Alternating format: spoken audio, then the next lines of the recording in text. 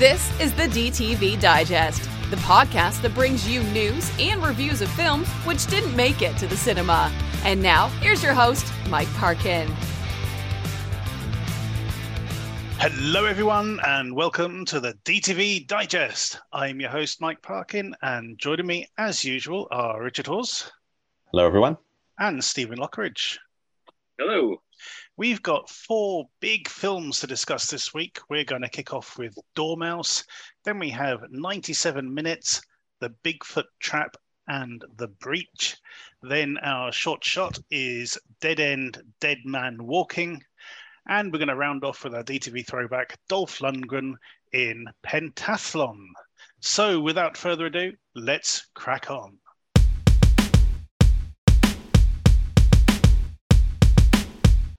Our first review then is Dormouse. Mouse is a comic book artist supplementing her art with a job as a burlesque performer at a seedy bar called Mama's. When Doe Eyes, one of the other performers, goes missing, Mouse goes looking for her in some dangerous places. I recall seeing the trailer for this a while ago, and it pricked my mind, Steve, when this came up. You know, I thought, oh, finally, this is coming up, you know. This is right up my street. I absolutely love this, 100%.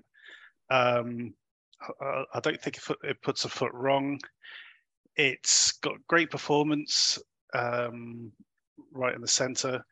And then he got the guy called Ugly, who's like the spitting image of Terence Trent D'Arby. But I'm a big fan of these sort of, these films about amateur sleuths, sort of people who it's not their job to be a detective. They're not a cop, they're not a private investigator or anything like that. They're just someone put into this situation using their guile and their instincts and intuition to try and sort of solve something, and at the same time sort of getting themselves deeper and deeper into trouble. I'll talk about this a bit more in a minute. How did you get on with this? Yeah, I enjoyed this. It was a bit different than I thought it was going to be, to be fair. It's quite noirish and everything like that. But then you've got the stylistic choice as well, like the little animated segment. Yeah. Which, obviously, she's like a comic book writer. But I just thought they actually worked really, really well. Because sometimes when they do things like that, it can be a bit jarring. Yeah. But in this, because it is kind of, I don't want to use the word quirky, but I'm going to have to, really. It's like a, quirky noir. But like you said, I thought the performances were really good. The way it was shot, it just, it did work. It really did work for me. Yeah, so Hayley Law plays Mouse. She's one of these sort of characters who, she doesn't get a backstory or anything like that. No. She's got skills, but we never find out how she got them, sort of thing. At some point in her life, she learned how to fight. She learned how to have a gun. She's incredibly calm and under pressure, in tough situations. She's almost like a classical sort of Marlowe kind of character, sort of Humphrey Bogart in a way. But she does have flaws because she is, is very closed off emotionally. She's got this friend who's like, love unrequited and all this sort of stuff. At the same time, she gets involved with this drug dealer called Mooney. And there's a quite funny bit where she just goes, "Don't fucking judge me," to the audience, basically. That's quite funny. She's seen some shit, I think. Yeah. I think the palace. That's basically it. Yeah, and people are constantly sort of underestimating her as well. There's a couple of great conversations she has. One with Mooney, and one with this pimp called Crawdaddy. That whole sequence with him, I thought was brilliant. He's he realizes, like, shit, I've kind of underestimated this person, which I thought was quite good. Yeah, it's I think it's a great film. It's got a bit of a sort of punk aesthetic to it. The soundtrack is full of very sort of punky girl band kind of stuff, which kind of reminded me actually of oh God, what's the Edgar Wright film? Scott Pilgrim. Scott Pilgrim, yeah. Sex Bomber Bomb. Sex Bomb. They reminded me a lot of that. I thought it was very good. I'm not going to spoil anything that happens. I will say, of course, that Famke Janssen's in this, playing Mama. Still holding her own, absolutely. We've also got Donald Logan in this as well. I didn't realise it was him till about halfway through. Yeah, playing a bit of a weird character for him because he's a total sort of wet fish, isn't he? Basically, in this, he's a bit of a damp squib. No sort of toughness to the character at all. But yes, this is awesome. Basically, I thoroughly enjoyed it. This is a film that will join my own personal collection. I will be looking out for this. Well, assuming it comes out in a physical form, certainly. Okay. So how are you going to score it, Steve? I'll give it an 8. Yeah, this is a very, very solid 8. I absolutely thoroughly enjoyed it. If you're like me, if you like a bit of a sort of detective story, a bit of a hard-boiled sort of noir tale, this is it. This is really, really good. 2 8s for Dormouse. Go check it out.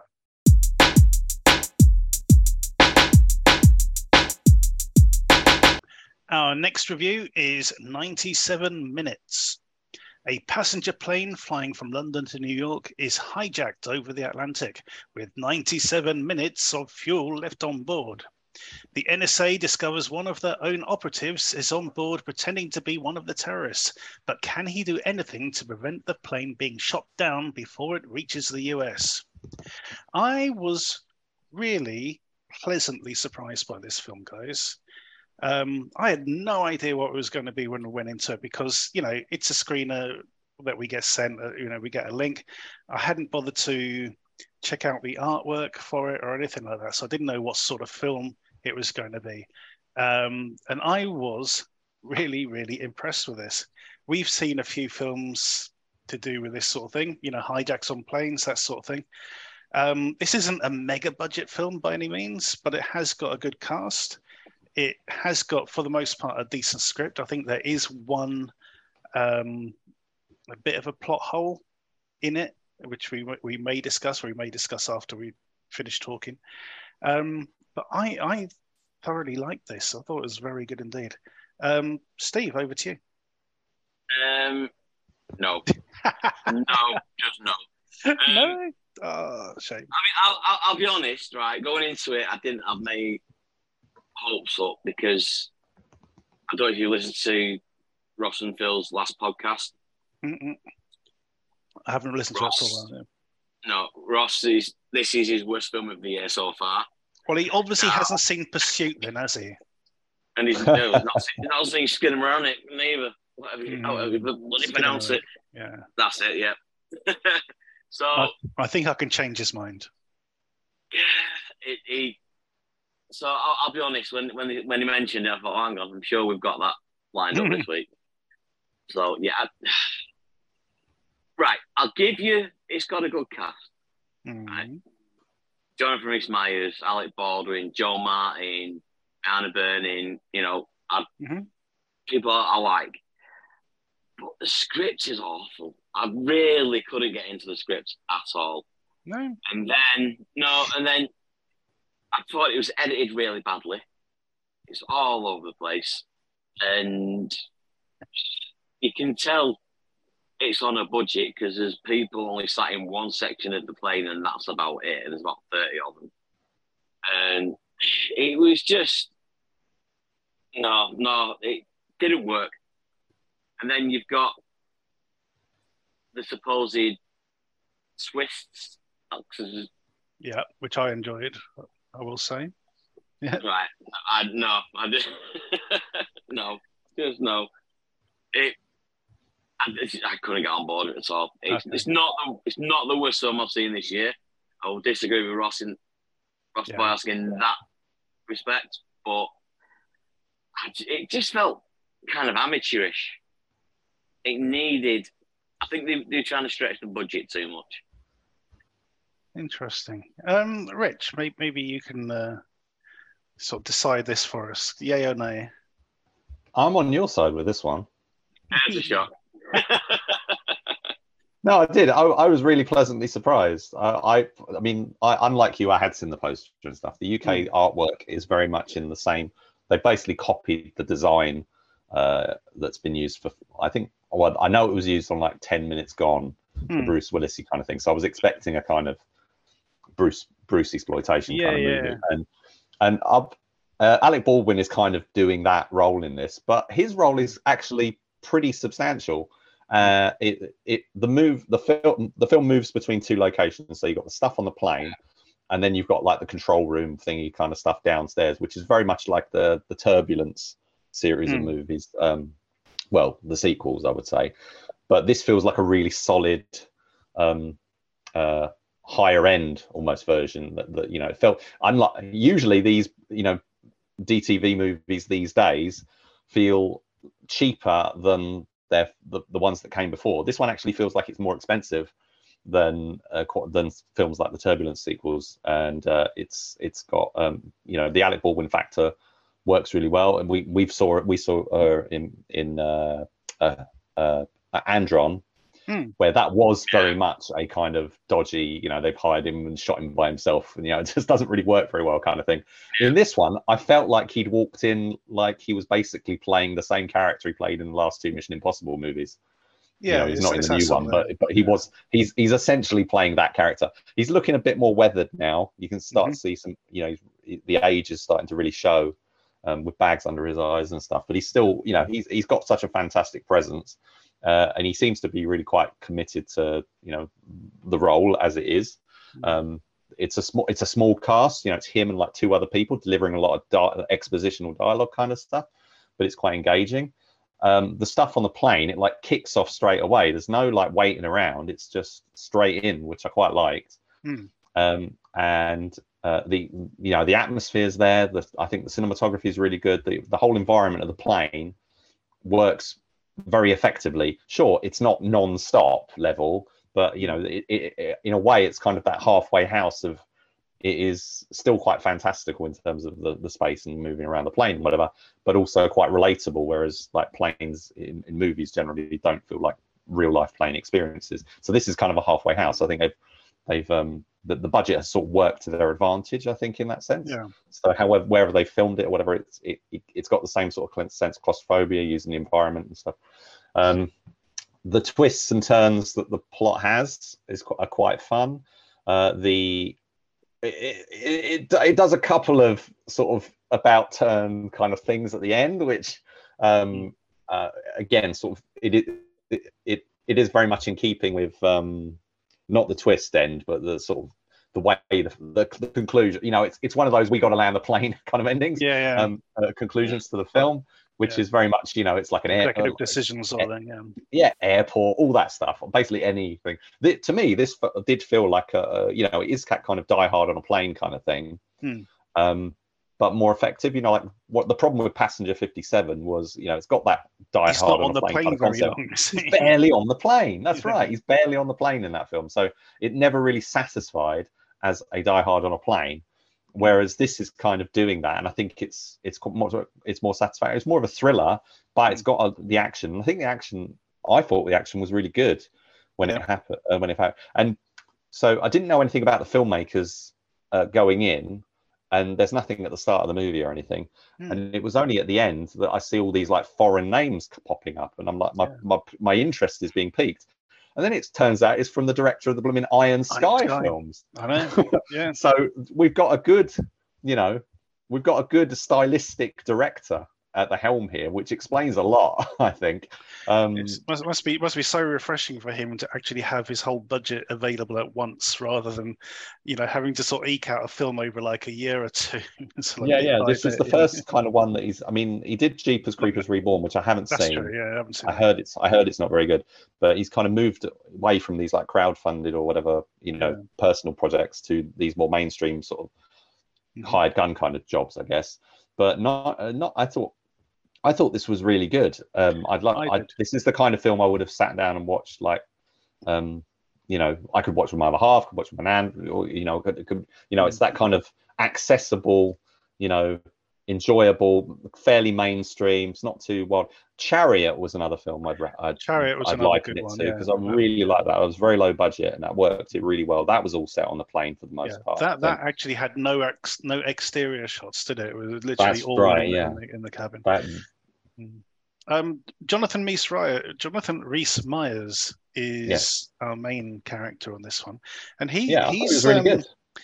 He's choosing some very interesting projects, I think. You know, and we've covered a few of them. Map at the End of the World. Yeah, that was interesting, and also we saw him in Ambush recently. Yeah, but I thought this was a lot better. Than like something like Ambush for him. What was the one set in China? Oh yeah. The assassin like thing. Yakuza Princess. Yakuza Princess. Yeah, that was quite interesting. That was a good one. And before that, he did Black Windmill or Black Butterfly, one of the two. Black Butterfly with Antonio Banderas. Yeah, and you've seen him in other things like American Carnage or American Heist or something like that. Something along those lines. He's never stops working. This guy, he's very, but he's one of those guys people don't really talk about very much. But he's a very good actor, and he kind of moves between all these different projects. Damascus, I can't remember what it was, but that's another one. He's got so many films that are on my list that I really need to get around to. Sometimes I enjoy him and sometimes I don't. But I think in this, he actually really worked very well, I thought. But his character. He's. I mean, there is a sort of through line of a sort of artistic consistency. I think they're not. He's not doing Pursuit, is what I'm saying. He's not doing Pursuit or Fortress kind of films. They are definitely a bit above that. Okay. So, Steve, you didn't enjoy it as much as we did, but what are you going to score it? I'll give it a 6. Okay. And Rich? I'm going to go for a 7. I agree. This is a solid 7, definitely. Yeah, definitely. Very entertaining. It is DTV. That the budget shows every now and again, but for the most part, this is very solid. There is a great bit where they've been trailed by a US fighter, and how horribly wrong that whole sequence goes. I thought it was great. But yes, so 2 7s and a 6 for 97 minutes. Go check it out.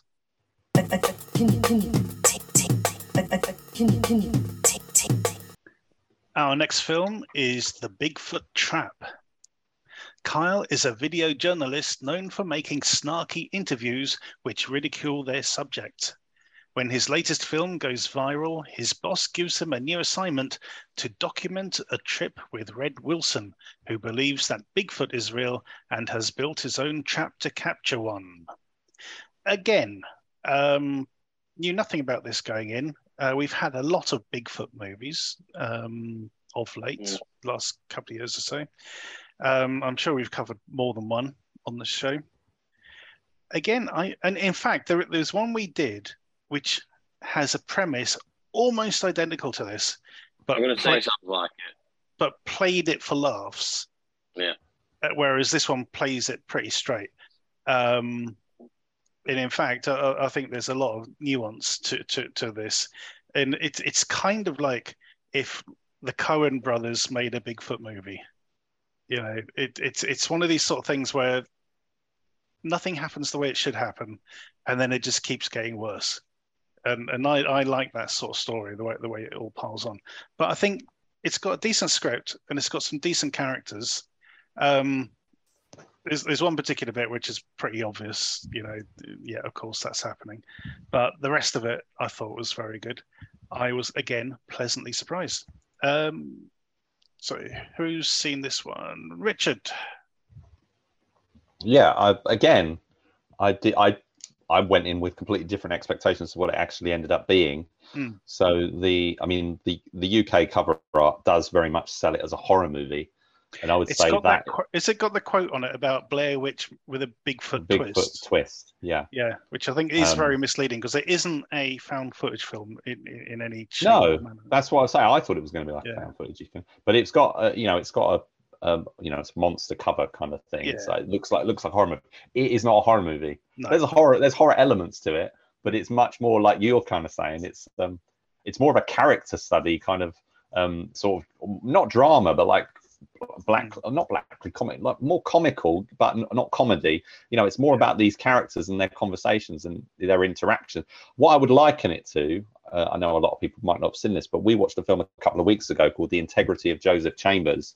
Yes. Where this guy goes out into the woods, ends up, trying to be, Clayne Crawford. He's trying to sort of feel the big man and, go on a hunting trip, but he's actually really, ill prepared for it. And, he ends up shooting someone or whatever.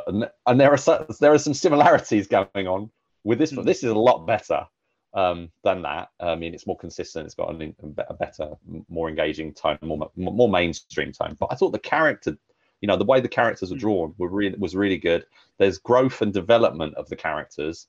Yeah. So you got the lead interview guy. All the setup stuff at the start completely gripped me straight away. With his little like segments, like the flat earther and stuff. I was like, okay, I'm drawn in. I'm really curious about what's going to happen here. I thought it was going to be one thing when he goes out, and then it's going to turn into a full-on horror movie, which it isn't. It is very much focused on the Bigfoot trap of the title, but what they use the trap for. Yeah, because it does set itself up with that. Because you got that prologue when we find out what happens to their friend Hector, and then it sort of jumps ahead. But the bulk of it isn't about horror exactly. It's just a horrible situation that these characters find themselves in. And the guy who's like the Bigfoot hunter character, him and his mate, he's very well drawn, and it's a really good performance. You like the guy, and then you feel, you're feeling a bit sorry for him, and then he's you're not sure how dangerous he might be and stuff. And there's I was really pleasantly surprised. This is not this is filmed, the director Aaron Mertes. Seems to have quite an expensive. Have we? Yeah, he directed a film called Painted in Blood, which we watched. He did that. He directed that one as well. Yeah. Okay. Which is the one about the guy who becomes a security guard at an art gallery. Yeah. And, gotcha. Yeah, I saw he's got a massive IMDb. Tons of stuff as producer and director. Some stuff that's been sort of on my radar of wanting to check out. So there's other stuff like the Octo games, which just sort of looks like a Squid Game kind of cash-in kind of thing, whatever. But I think Painting the Blood actually wasn't too bad. That was quite. Yeah, we enjoyed that one. Interesting stuff going on. But I really, really did like this quite a lot. I did. There's a bit towards the end where Red delivers this sort of monologue, and it's kind of devastating. And it's left field. The whole thing. Yeah. It's like, the whole character of Red is a film that really surprises you. Yeah, because the whole character of Red, he totally wrong-foots you, because you think he's going to be this sort of typical redneck, sort of yokel kind of guy, but he's actually very articulate, very intelligent. Quite self-effacing. He's not blind to the fact that people are going to look at him as some crazy guy and all the rest of it. So he knows he's got a lot riding on this particular video, it being successful. So that final conversation is like, oh my god, so well done. And it didn't. And the end, on the whole stuff, all the stuff that happens at the end as well, like the very end. I thought that was a great capper and worked really well, and sort of brings things kind of full circle and takes things in a completely different direction, which is exactly what the right thing to have done. It could have ended at a different point, but they actually make some really interesting decisions for the characters. It was like really. I was kind of blindsided by how good it was, really. Yeah, same here. On that note, Rich, how are you going to score it? Yeah, it's another very solid 7, that one. Yeah, definitely. 2 7s for the Bigfoot trap. Don't judge a book by its cover, etc., etc. This is very good indeed. Go check it out.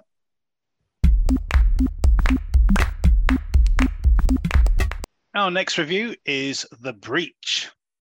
When a badly mutilated body is discovered adrift in an abandoned canoe, the local police chief, pathologist, and local guide head upriver and discover an old secluded house where a particle physicist has been conducting weird experiments. It was a toss-up, Steve. Yep. Which film we were going to lead with today? Because I like to sort of start off with one of the stronger films that we were reviewing. Yeah. And it really was a toss-up between Dormouse and The Breach, because oh my god, I absolutely love this. I love this sort of film, which is it's another investigative kind of thing, but with horror basically. So we've got these three people who arrive at this old abandoned house sort of thing, trying to figure out what happened, what is happening. And then sort of weird shit starts to happen as well on top. How did you get on with this? I really enjoyed this, actually. For once, I think I agree with you. Yeah, it just, starts out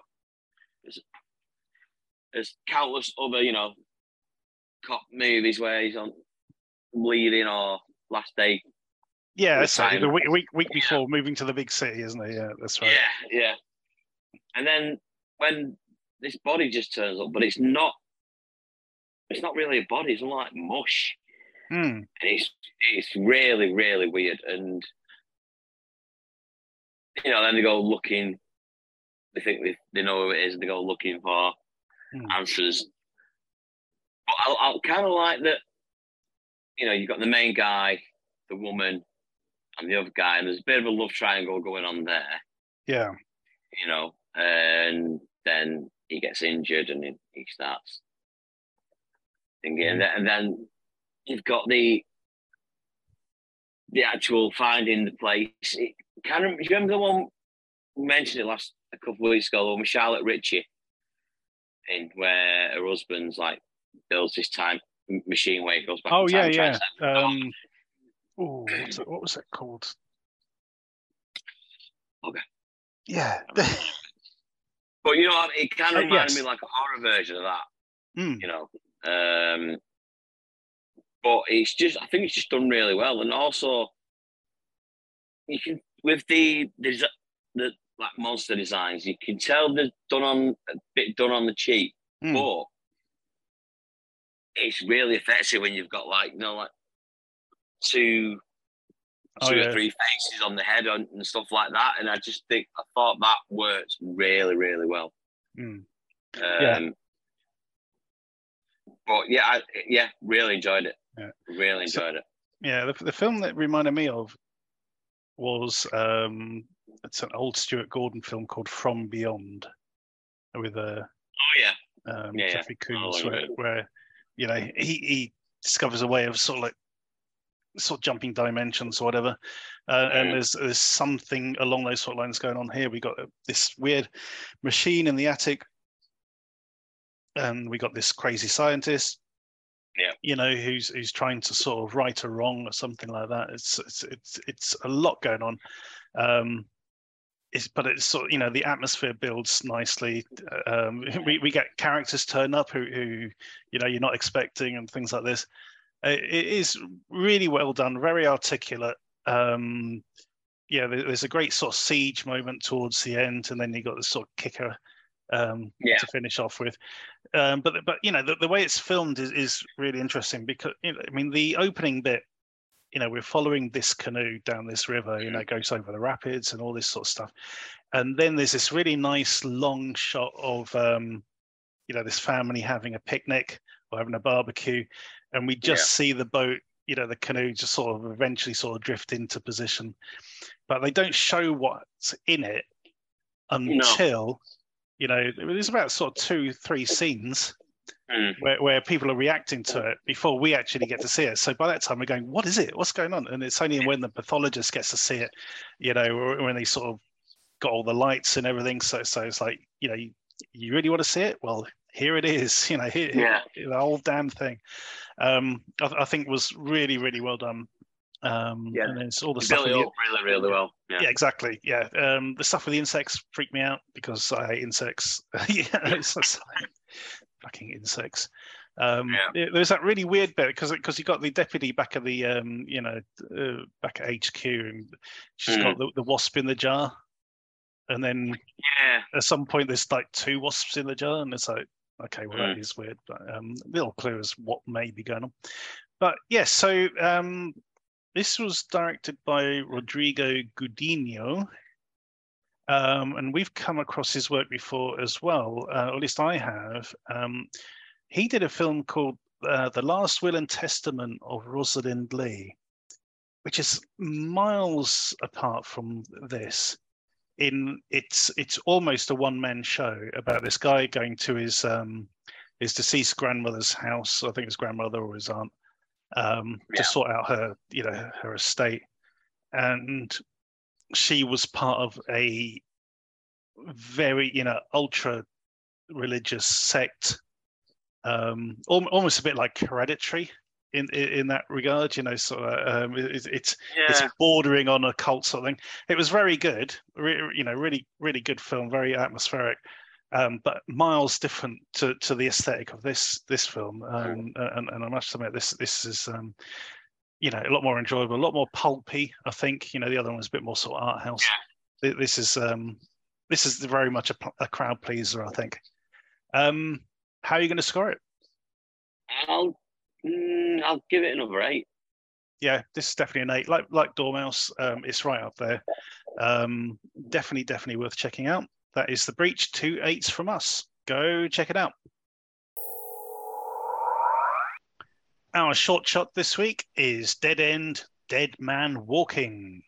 This is the 3rd part of the Dead End series. After the botched job in Hong Kong, the operative heads back to his roots to lay low, but those on the other side want him out of the way for good. As mentioned, this is the 3rd installment. I don't think it's important to have seen the others, to be quite honest. You do get a feel for what the stakes are quite early on, especially when the operative has this conversation with his handler. Lots of familiar faces in this one, Rich. Yeah, both in front of and behind the camera. Yeah, I was particularly interested to see that. Well, I was interested in the first 2, which we were fortunate enough to see at the Fighting Spirit Film Festival. The third one, this one did play there, but I didn't get to see it there. Yeah, I think that was the COVID year. Yeah. But it's basically actor Brian Larkin's baby. This is the series that he's produced and starred in, and did direct actually the 2nd installment.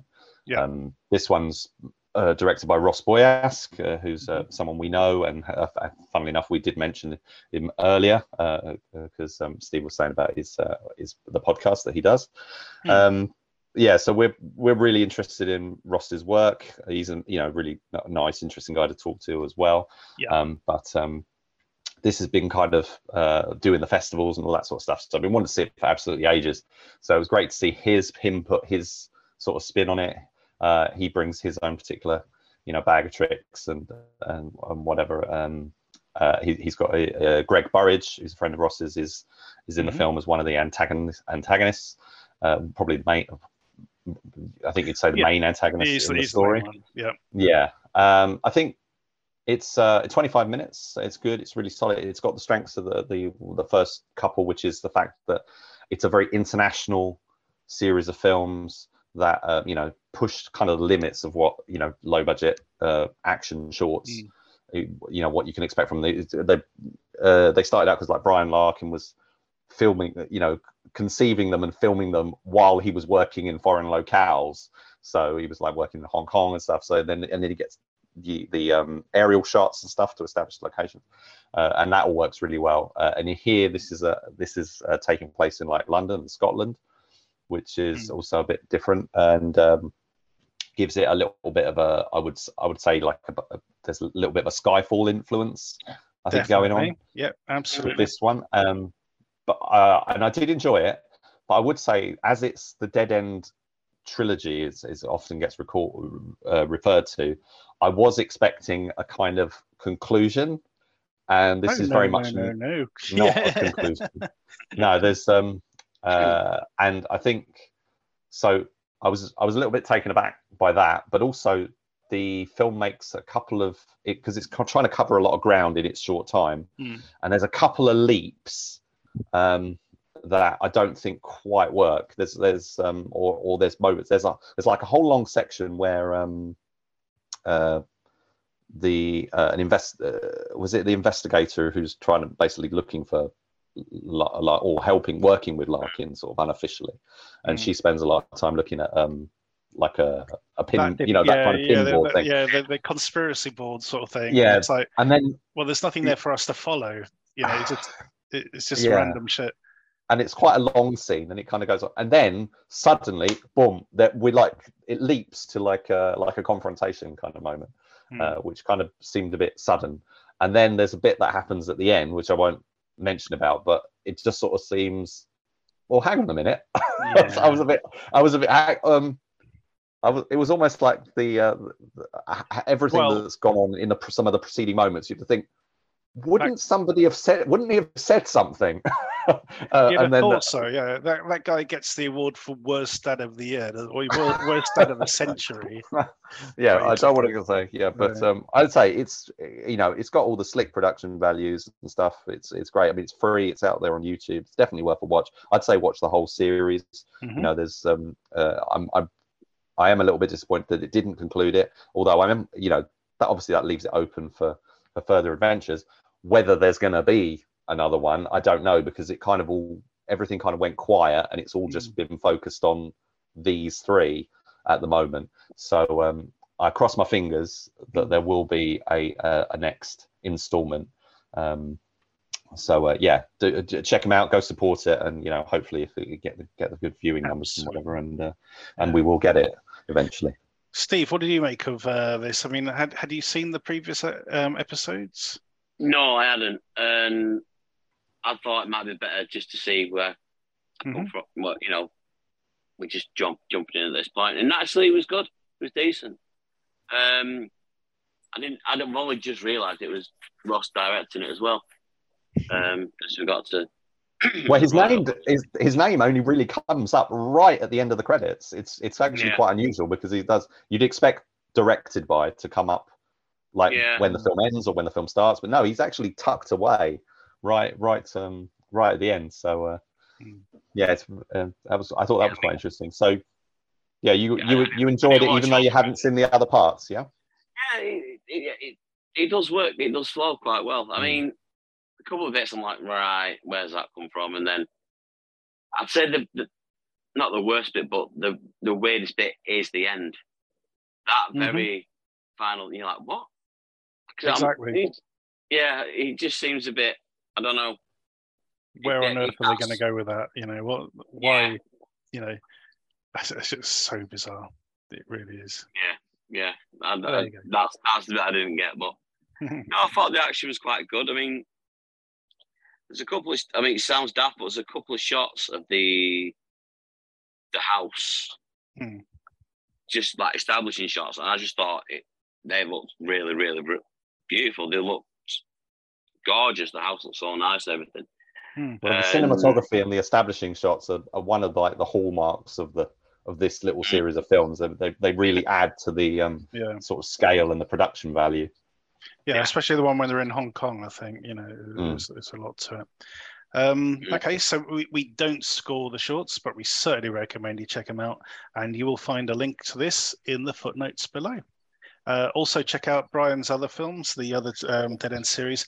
In case you're wondering where you may have heard him before, he was the SAS captain in London Has Fallen, who helps out old, what's his face? Butler. Yeah, old Jerry Butler.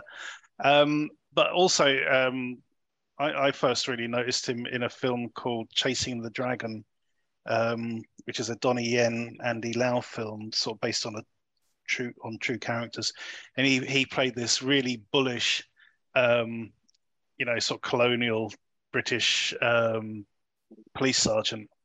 And he was absolutely brilliant. He's a brilliant sort of bastard kind of character in that. Even though his voice was dubbed, it's still a brilliant performance. But yeah, very good actor indeed. He was also recently, I didn't spot him, I don't think, but he was in Dungeons and Dragons, Honor Among Thieves. All right, yes, I did remember seeing his name in the credits. Yeah, he gets about it. And he appears all over the place. Yeah. He's got lots of interesting projects that he's worked on, but I do hope to see. Who knows? I don't know I can't remember what happened to his character in the Fallen movie. Whether there's any chance that he might come back. He survived. Yeah. He did survive. So you never know. Yeah. Okay. So So there you go. Link in the footnotes below. Go check it out. Our DTV throwback this week is Pentathlon. During the Seoul Olympics in 1988, East German athlete Eric Brogar makes his bid to escape to the West, smuggling inside the US athlete's coach. Years later, Brogar is slowly rebuilding his life when his old handler, Heinrich Müller, arrives to terrorize a peace conference and intends Brogar to be the fall guy. So I'd never seen this film before. It did sort of pass me by, I must admit. But this is classic Dolph Lundgren. I think he's really, really good in this. Really gets to show off his athleticism, and throws us a couple of accents along the way. But the star of the show for me is David Soul. Absolutely. I mean, what a star turn that is! He's fantastic in this. As Heinrich. It's like Casper Van Dien in Mad Heidi. It's that kind of role, a bit more refined than that. But I think he's absolutely great. It's this sort of. There's an exchange early on when Eric is trying to talk to the American athletes, and Heinrich turns up, and he starts talking down to like the black athlete. They go, "You shall talk when you are spoken to," and all this sort of shit. It's like, what the, he sort of shows himself off to be a like neo-Nazi kind of thing. But yeah, very enjoyable. Very, not exactly a thriller for long periods of the film. It's a weird sort of mix of like, sports underdog movie. Trying to get fit again, doing all the training montages and that, and then. The sort of thriller elements start to sort of come more to the fore. But It is an enjoyable film indeed. So, Steve, had you seen this one before? No, I hadn't actually. It's like Rocky cross with Commando, isn't it? Really, it's that kind of vibe. I mean, the big issue is the budget. They're supposed to be competing at the Olympics in Seoul, I think it was the 88 one. Mm-hmm. No, yeah. Yeah, 88. Yeah. Where basically they're just in a park in California. There's no glitz or glamour or anything else to it. It's for the racing and stuff. It's all it's all they're running uphill for God's sake. It's like exactly. It's supposed to be on a track. So it could need a bit of work on that, and the script it is a bit silly. You can't deny that it's a bit daft, but it does kind of. I mean, David Soul is phenomenal. He's chewing every kind of scenery going, but it works. I was listening to something today, and they're like, the most over the top characters and stuff like that doesn't necessarily always mean a bad thing. No, that's right. And in this, it really, really works. He's phenomenal. I mean, I don't really know from Starsky. When I was a kid, I don't really think of anything else that I've seen him really. Everything else sort of falls to the background, doesn't it? Really. Yeah. But in this, I thought it was absolutely cracking, and Dolph's great in it as well. Even the trainer Creasy, yeah. Yeah. They're all good, isn't it? Apart from the one bit that really didn't piss me off, but I just thought, what is going on here? Is when the German guy walks into his cafe and puts on the ghetto blaster. The ghetto blaster. What the hell was that? That's not dancing. It's like he's having an epileptic fit.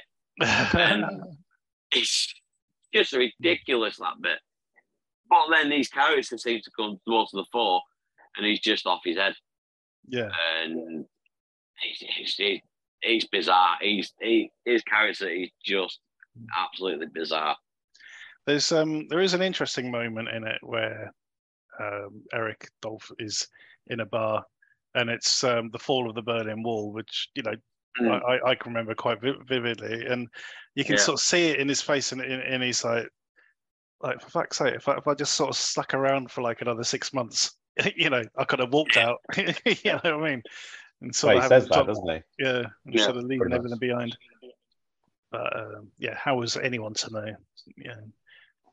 Yeah. This was pretty solid. It's directed by Bruce Malmuth, who had the pleasure of directing both Steven Seagal and Sylvester Stallone in Hard to Kill and Nighthawks, respectively.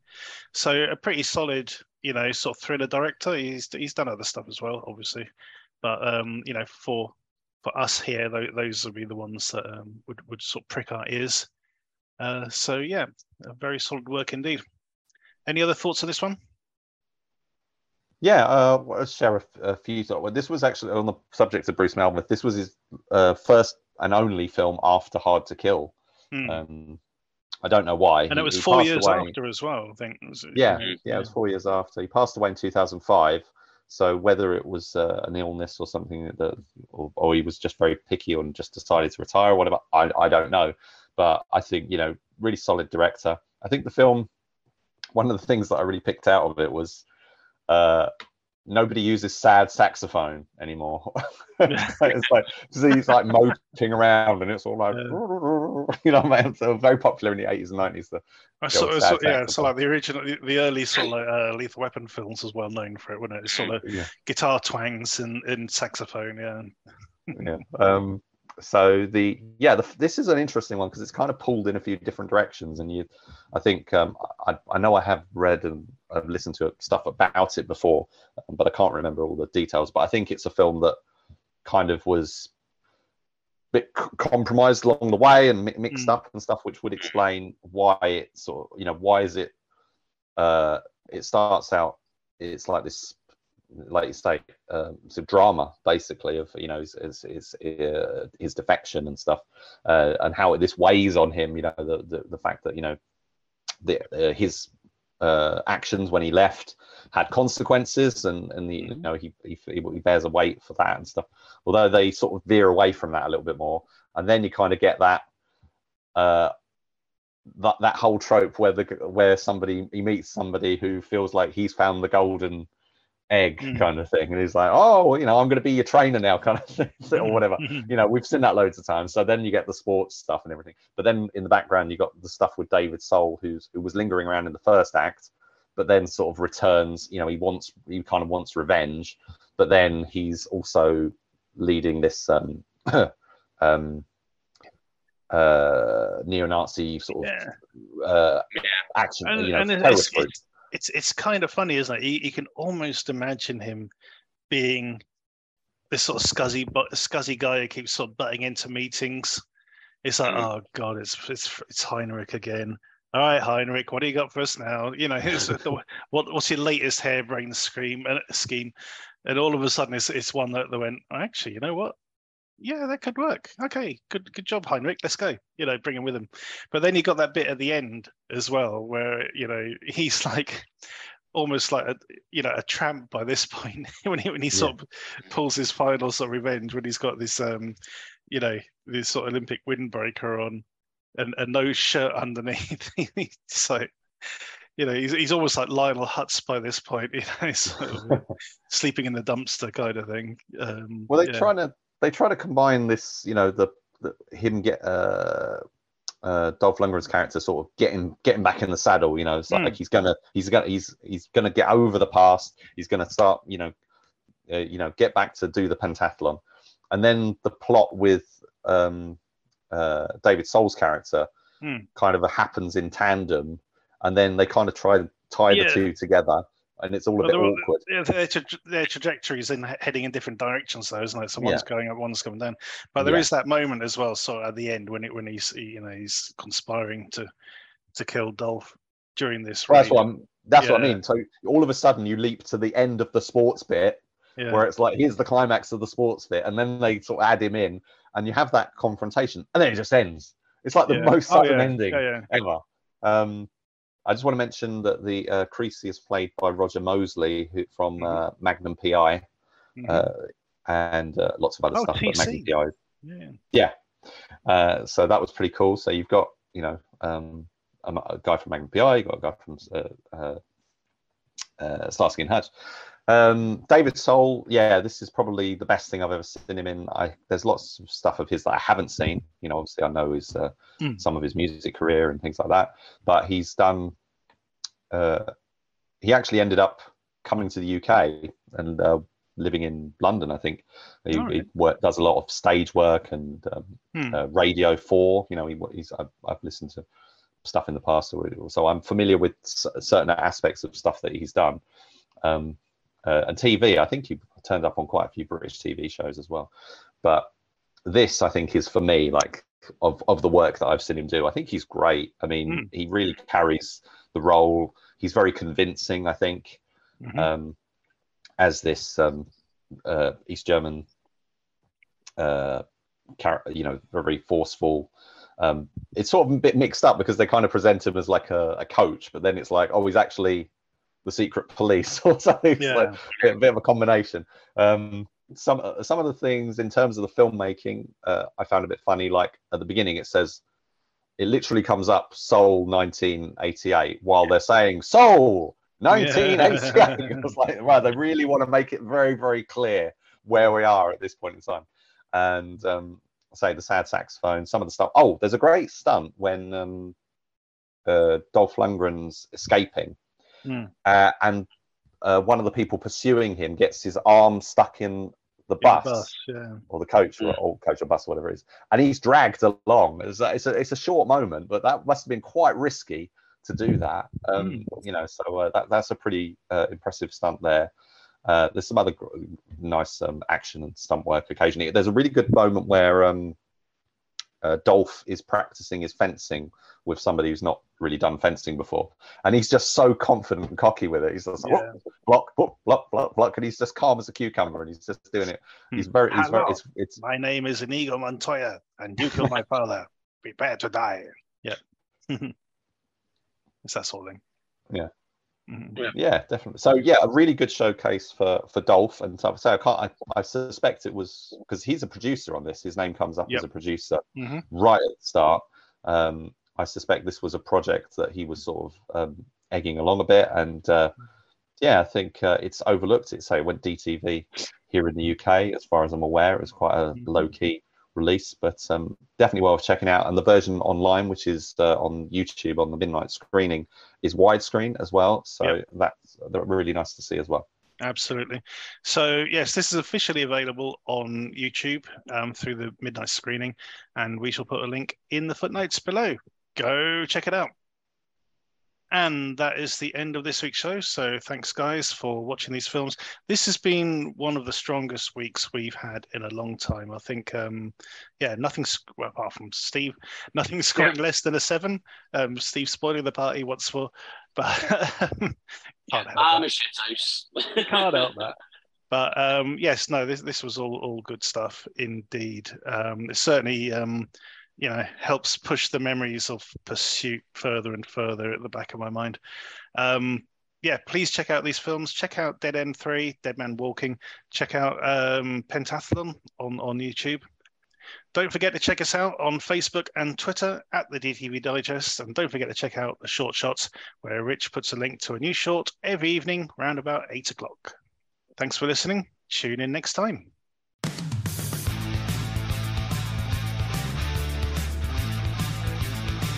Thank you for listening to the DTV Digest. Let us know your thoughts in the comments and tune in again next time.